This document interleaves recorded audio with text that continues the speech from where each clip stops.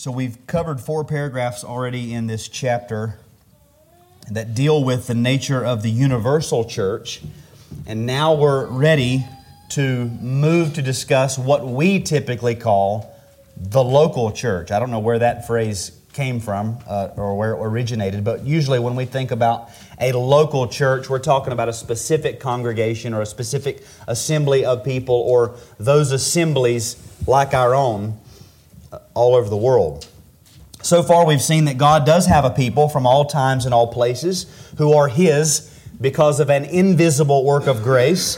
We've seen that that invisible work does not remain invisible, but it will manifest itself in visible fruits in the lives of what we call visible saints, people where we can see the act or the work of God in them, coming out of them in their lives. We've seen that regardless of imperfect and even degenerating churches, Christ will always have a kingdom in this world. Whether we can see it with our own eyes or not, He always has a people in the world. And we've seen that Jesus Christ is the head of the church, and the Pope of Rome is not the head of the church. And we saw that in paragraph 4. As the head of the church, just looking back at that paragraph for a second, Christ executes His role as head of the church, or He's been appointed head of the church by His Father, and it says He's been given all power for the calling, institution, order, or government of the church. Now, as we move forward, the next 11 paragraphs are going to discuss the local church.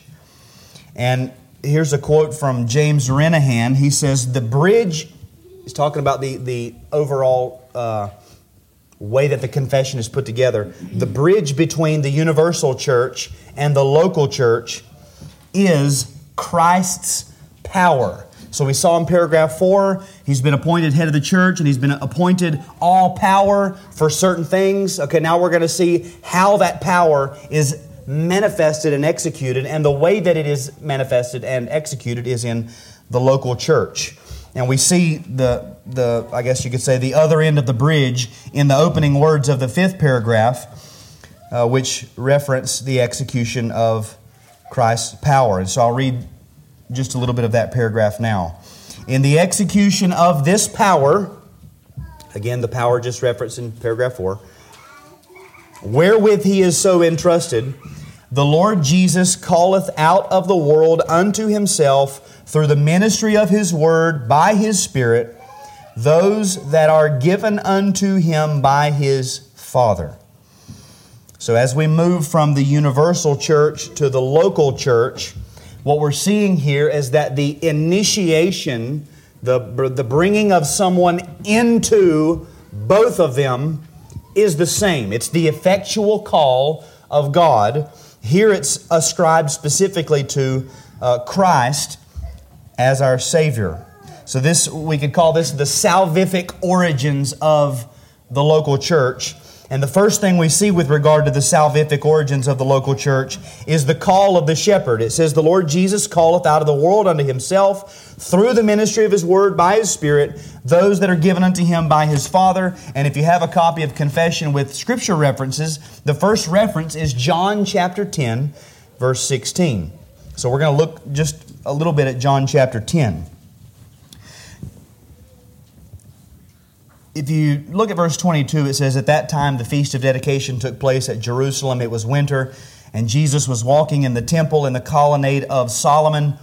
The point there is that verse 22 begins sort of a separate discussion. It's not one continuous discourse, but John has put together several conversations between Christ and others with the theme of Christ as shepherd of His people.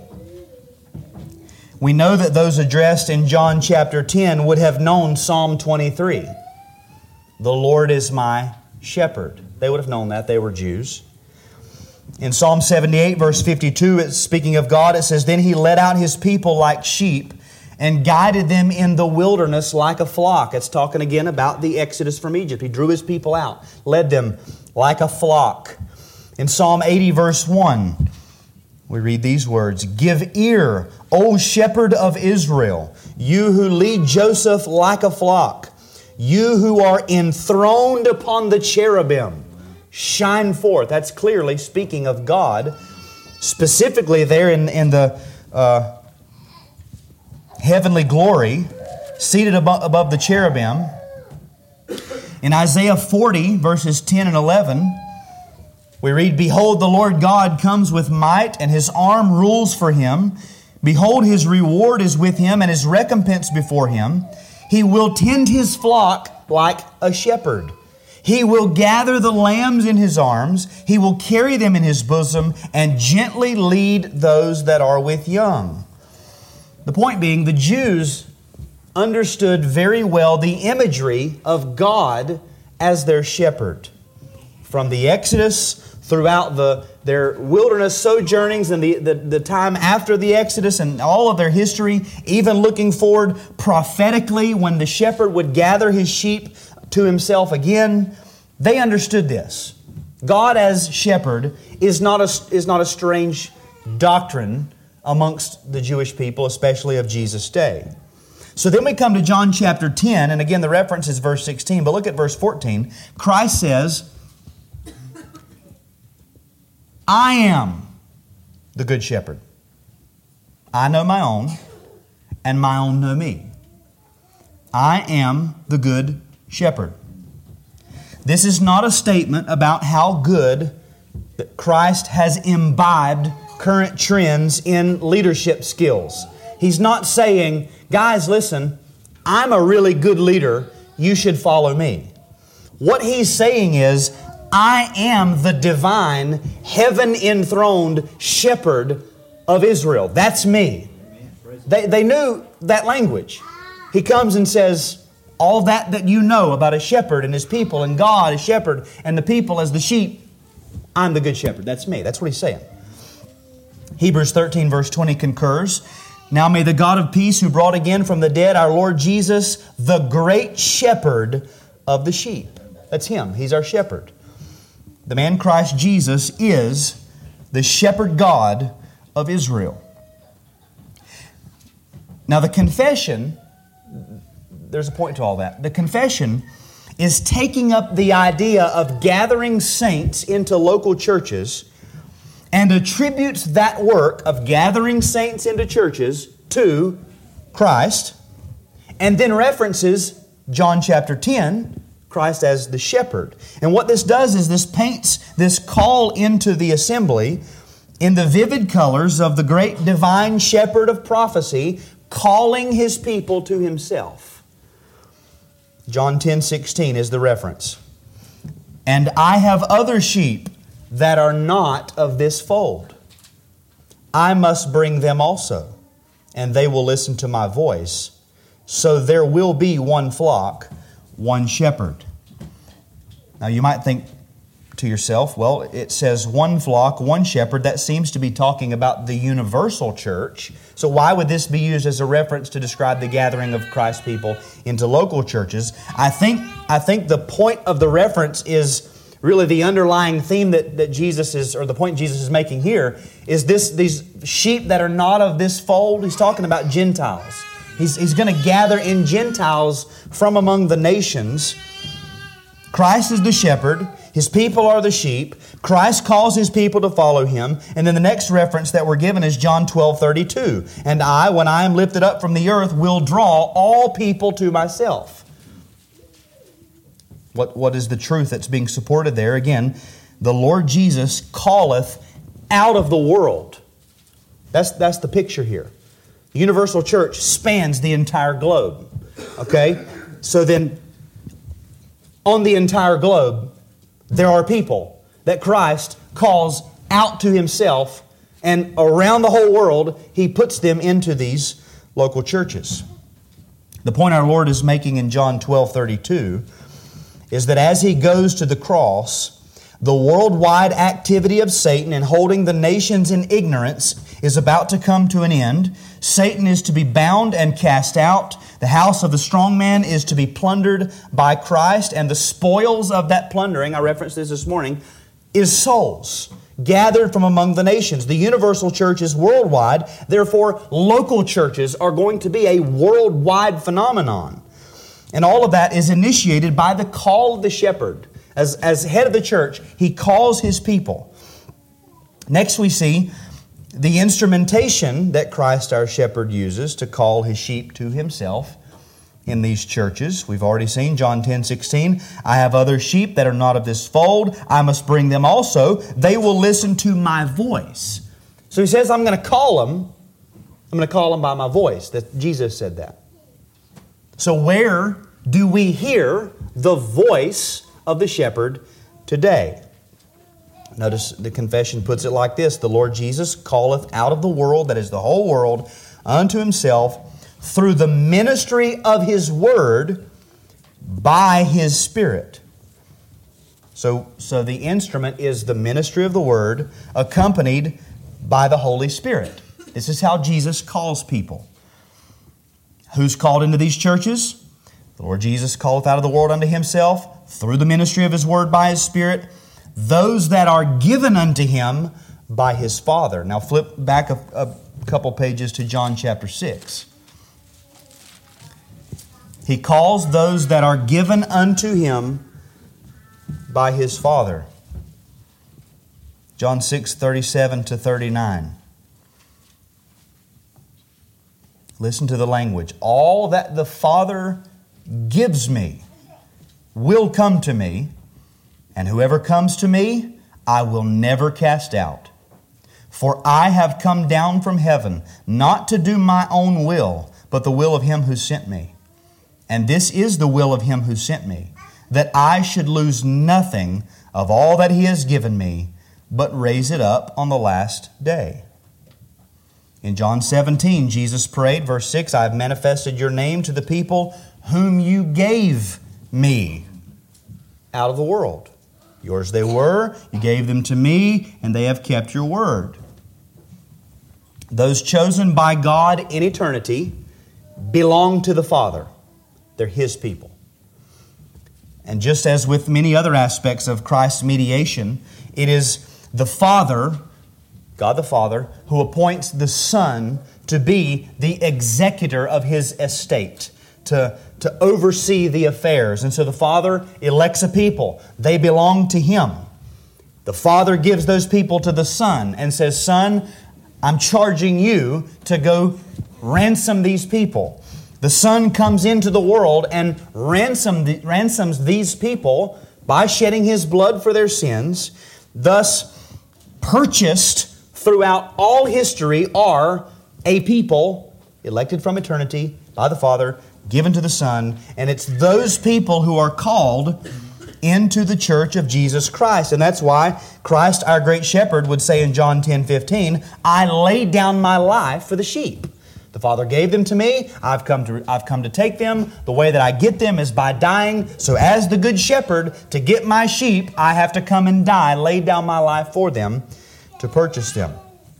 So Christ executes his role as head of the church by calling his own sheep by name through the preaching of the gospel, the ministry of the word by the Spirit, and this will be applied to those elect from eternity. Now, just as an aside, when it says, we say that he calls them by name or that type of language, I don't think we ought to expect an audible voice with our first, middle, and last name to come in the preaching of the word.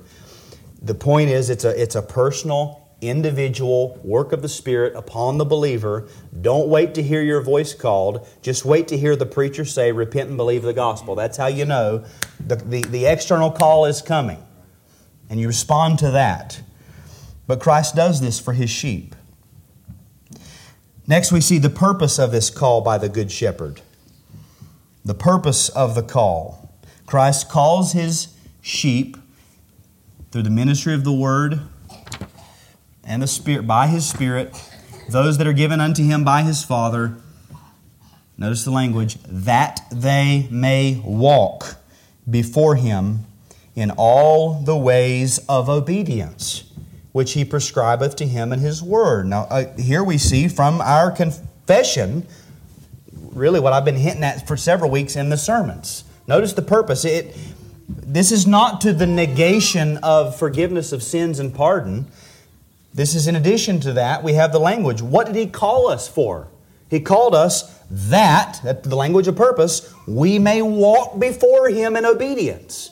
He's calling out a people to be His own special people. Yes, our shepherd has laid down His life for us. His blood cleanses us from all sin. Through faith, we receive pardon and forgiveness. We're justified by God. We're welcomed into the family of God through adoption.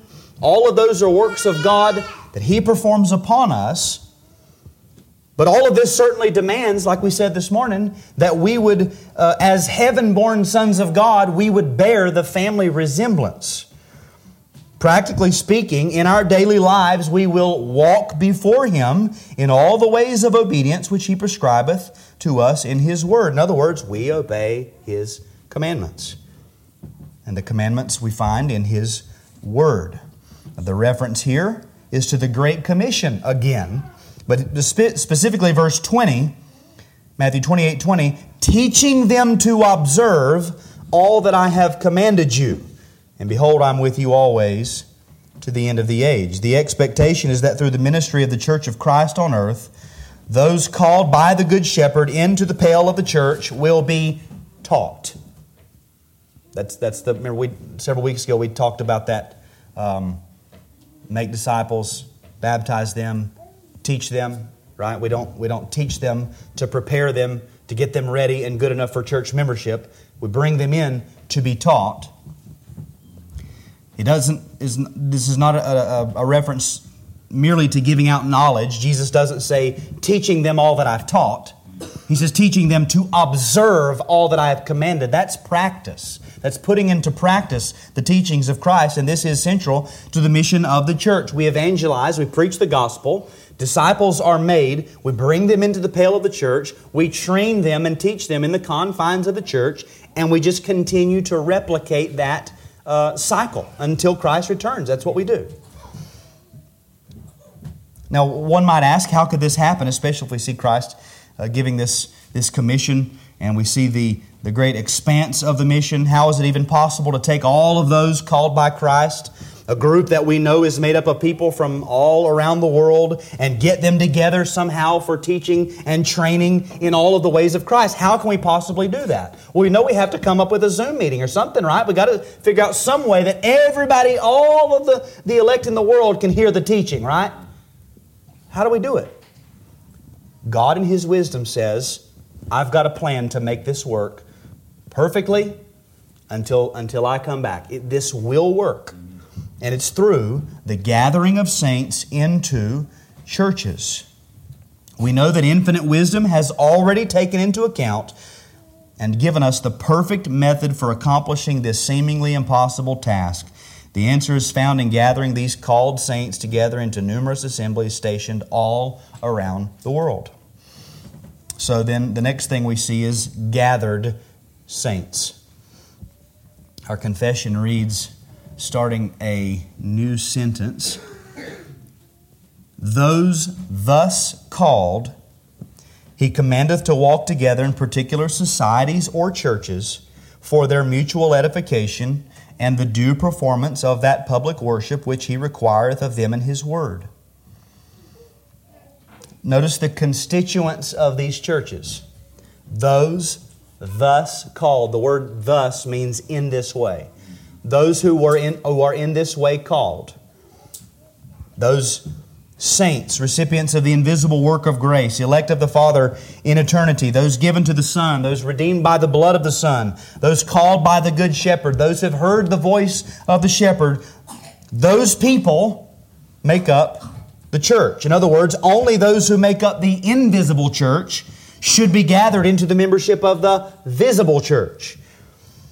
So that's the constituents, the saints, those thus called. And then we see a command to gather into churches. Those thus called, He commandeth to walk together in particular societies or churches. Now you might find it interesting that the confession asserts that the Lord Jesus, head of the church, commands participation in the local church.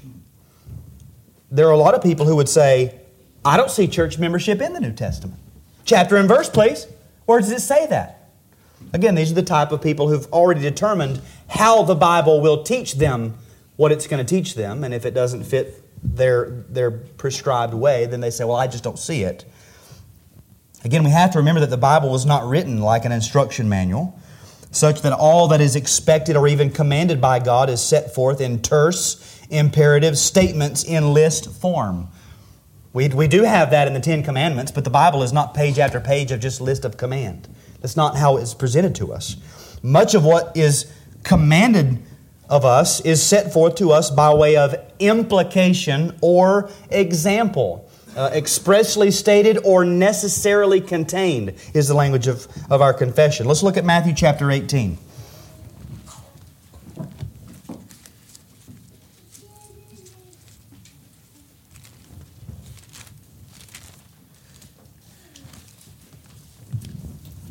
This would be what I would say a command by way of implication or inference, verses 15 to 20. If your brother sins against you, go and tell him his fault between you and him alone. If he listens to you, you've gained your brother. But if he does not listen, take one or two others along with you, that every charge may be established by the evidence of 2 or 3 witnesses. If he refuses to listen to them, tell it to the church. And if he refuses to listen even to the church, let him be to you as a Gentile and a tax collector. Truly I say to you, whatever you bind on earth shall be bound in heaven, and whatever you loose on earth shall be loosed in heaven. Again I say to you, if 2 of you agree on earth about anything they ask, it will be done for them by my Father in heaven. For where 2 or 3 are gathered in my name, there am I among them. Now listen to how Pastor Sam Waldron explains how we could infer the implication of this passage. He says, quote, if Jesus commands that offenses be brought to the church, which He does, and He commands the church to rebuke such offenses, and ultimately to exclude the impenitent, then necessarily He commands the existence of such local churches. You see, the reasoning is very simple. It's very logical. Jesus Christ is not so foolish as to give express commands regarding a specific entity which He does not Himself expect by implication to exist. It's common sense. Or we could think of this by way of example. Example that we are commanded to gather into churches. Did He command churches to exist? Well, again, we could read the Great Commission at the end of Matthew. If you wanted to read a consistent narrative, you could read Matthew and jump straight over to the book of Acts and pick up. Or you could read Luke and Acts together, which were originally one piece of literature.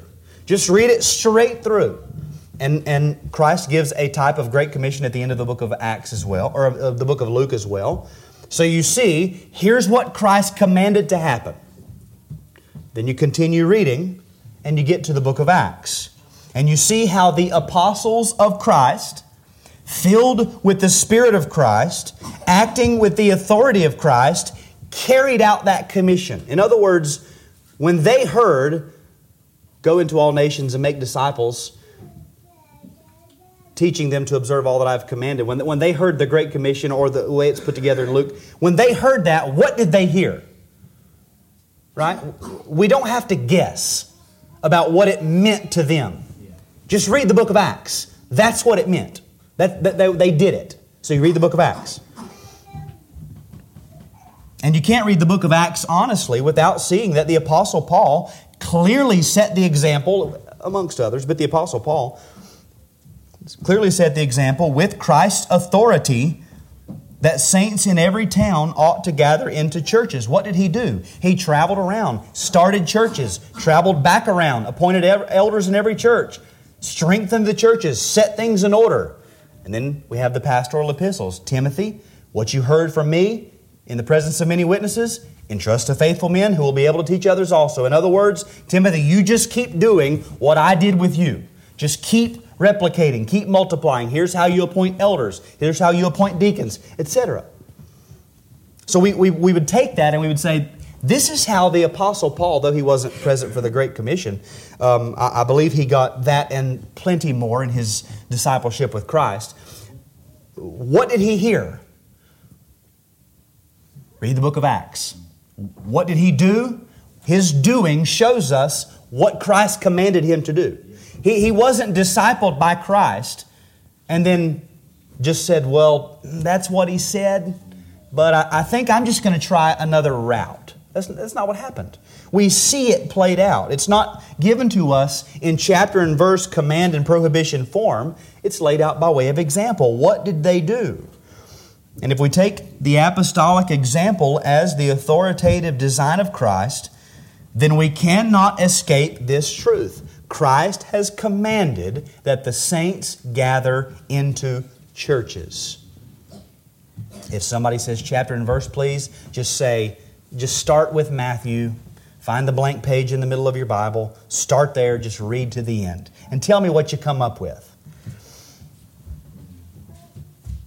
Then we have a command to walk. Those thus called, He commandeth to walk together in particular societies or churches. Now listen to that language. He commandeth to walk together. That is not the language of a bare minimum Sunday morning worship service.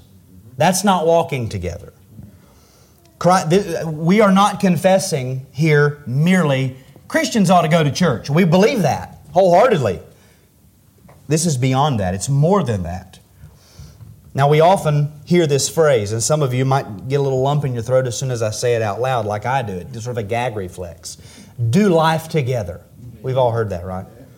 Now, I don't know about you, but the way that that's typically presented and imbibed by churches is that Christians ought to spend time together. Maybe it's a cookout, maybe it's a bonfire, maybe you go bowling. Just be around each other. Just do life together, or life on life. You know, that's the missional language. The sense of walking together according to Scripture is not that we just join our schedules so that we happen to end up at the same place doing the same thing at some point. For the Christian, walking, and we've seen this several times recently from Scripture, walking is a reference to the distinctly Christian life. It's Christianity lived out. That's our walk.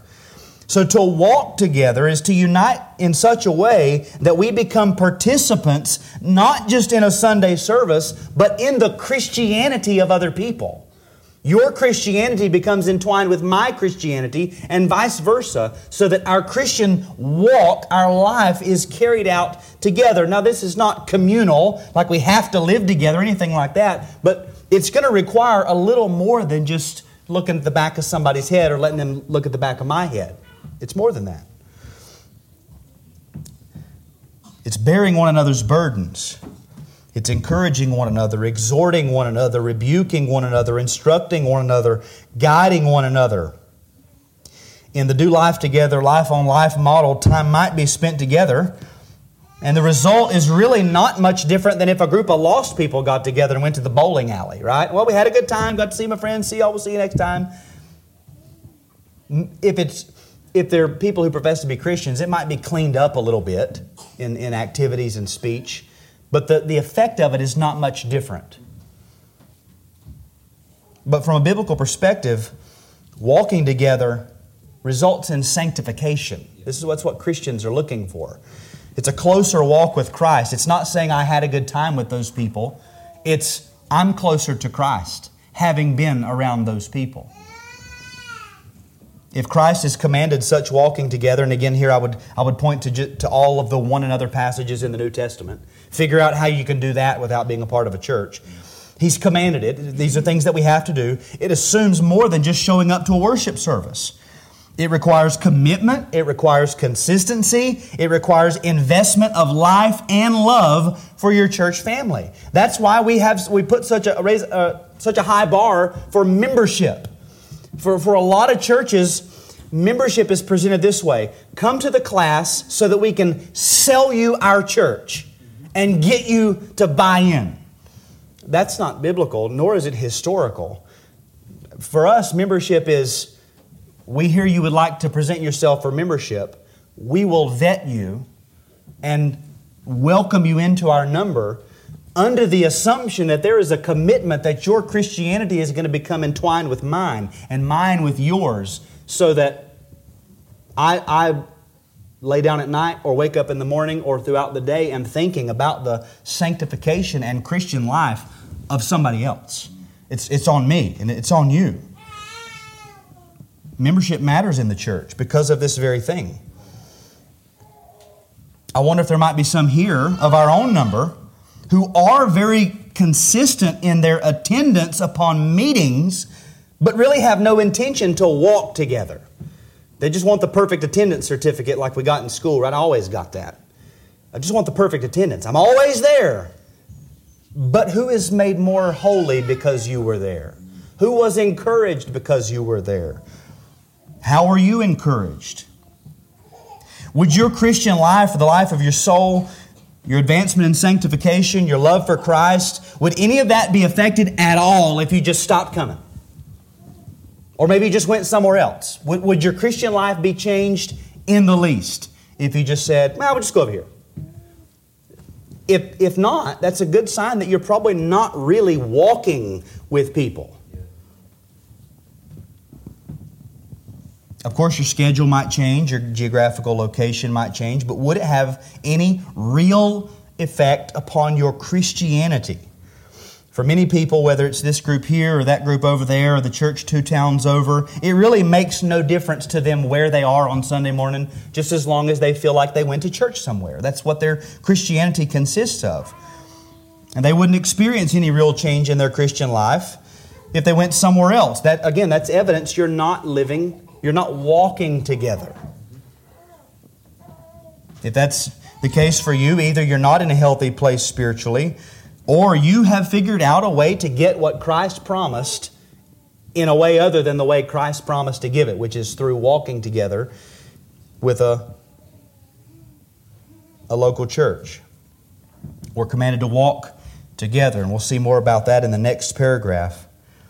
At the close of this paragraph, we see some of the primary purposes for gathering into local churches. It says we're to walk together in particular societies or churches for there, that is our mutual edification and the due performance of that public worship which He requireth of them or requireth of us in the world.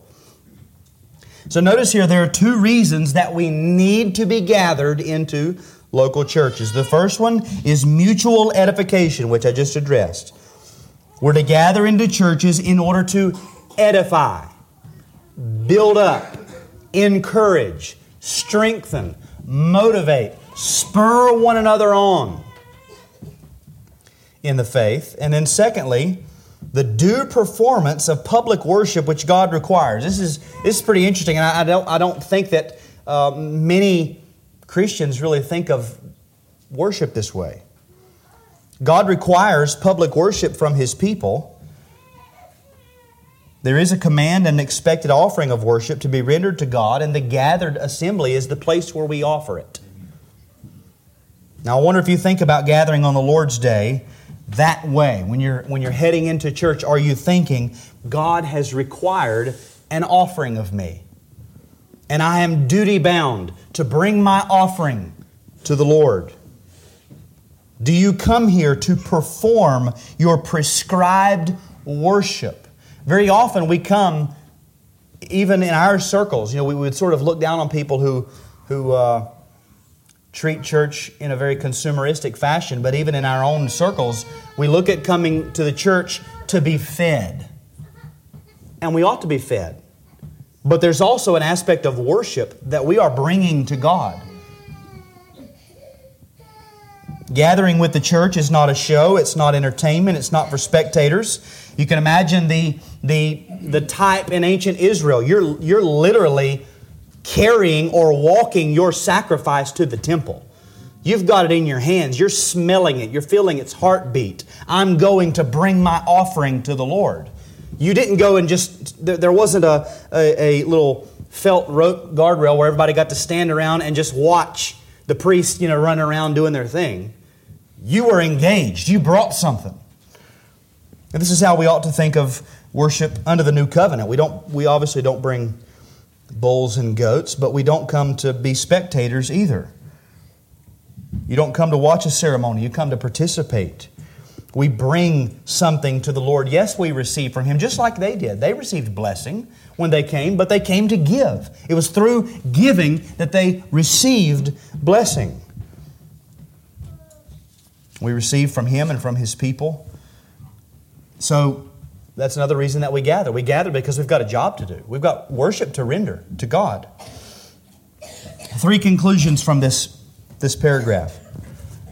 Number 1, being called to follow Christ is inseparable from being called to a local church. Now, these are not the same call. It's not one-to-one.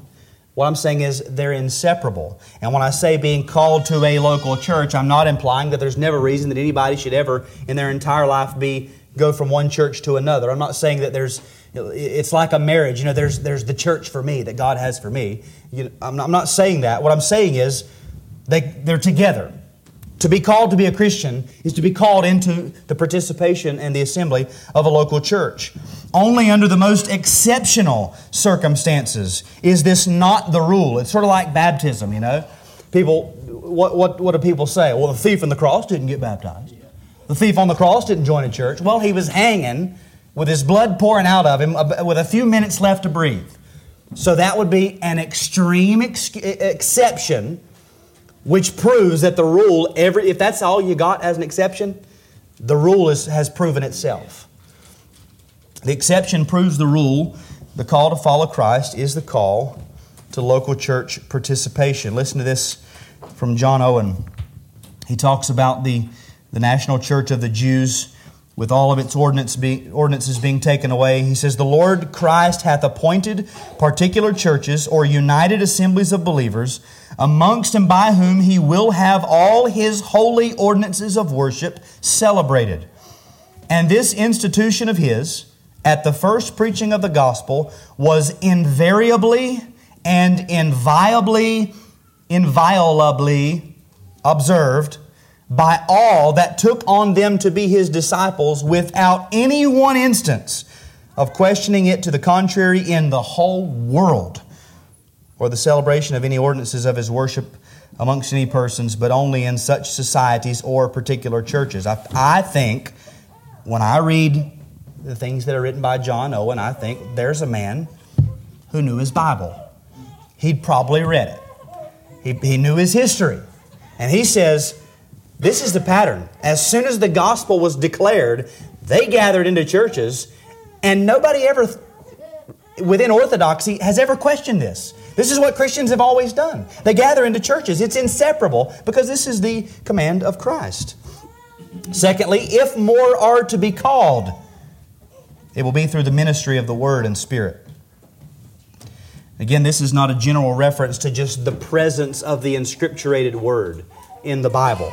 This is not saying, and I'm not opposed to giving out Bibles, but this is when we read ministry of Word and Spirit, this is not slip a Bible in the drawer at a hotel.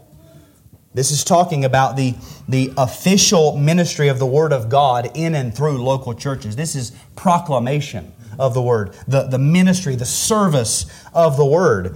Remember, the church is Christ's ministry to the church and the world.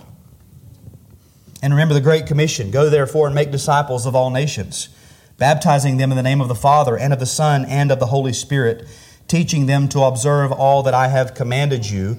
And behold, I am with you always to the end of the age." Now, they didn't hear that and just scatter off that mountain in Galilee.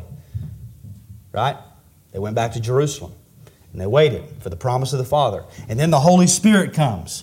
They didn't receive the Holy Spirit and then just scatter all over the place. As a matter of fact, everybody except the apostles scattered when the persecution came. But before that, they stayed in Jerusalem. They were united together, and we see that in the early chapters of the book of Acts. They did not scatter, every man running to his own ministry. Christ gave the commission, Christ gave the Spirit, and the direct result is what we see in the Acts of the Apostles. Or as I told my children recently, we could call it the Acts of Jesus Christ working through His Holy Spirit in the apostles in the early church. That's a little longer. It doesn't fit so well at the top of the page.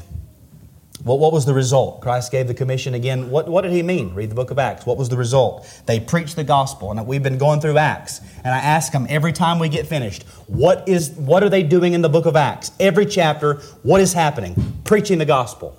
That is the theme of the book. Preaching, preaching, preaching. Everywhere.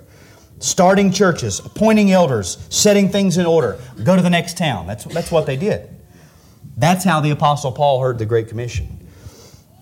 The effectual call of the Good Shepherd comes through the ministry of the Word of that Good Shepherd through His instituted churches. And so as we are faithful to local churches, to our local church, we are, in a sense, supporting, giving, lending our aid to the gathering in of souls in the coming generations. This is the way that Christ is going to do it. If more to be called, it's going to be through the ministry of the Word, by His Spirit, through His churches. And then thirdly, we should be working to truly walk together. I would wonder, how can anyone walk together truly without some sort of commitment?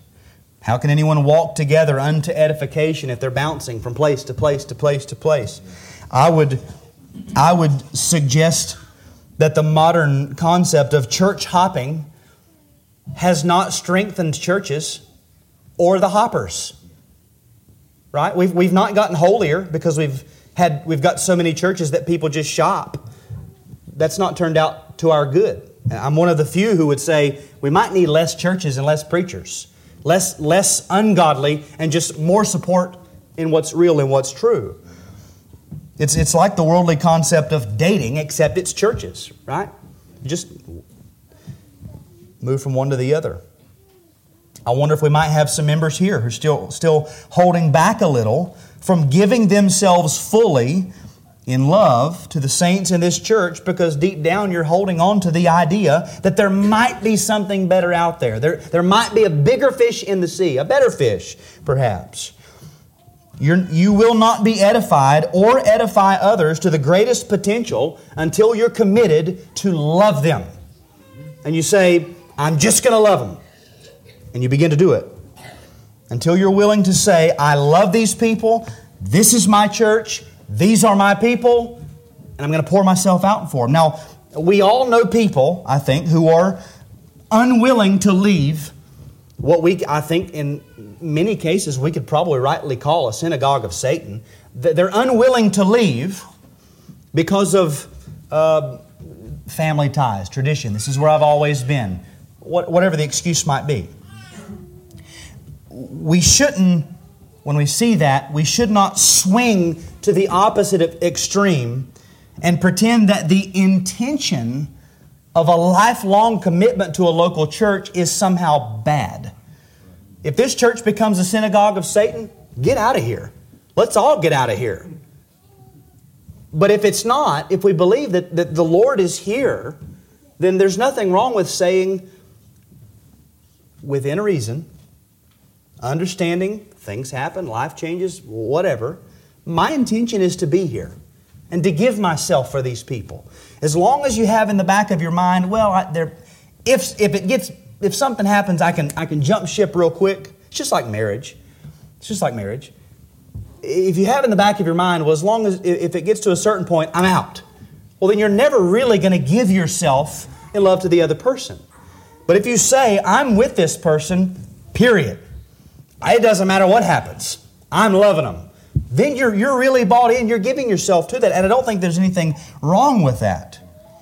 That's what it means to walk together. We don't have to be afraid of falling into that pitfall that we know of so many others who just, you wish that they would, you wish they could be somewhere where they could grow, where they would be taught. And in their minds, this is where I've always been, this is where my family is. we don't have to take that and say, well, I don't ever want to be in that state, so therefore I never commit to anything. Be careful with those extremes. Walking together.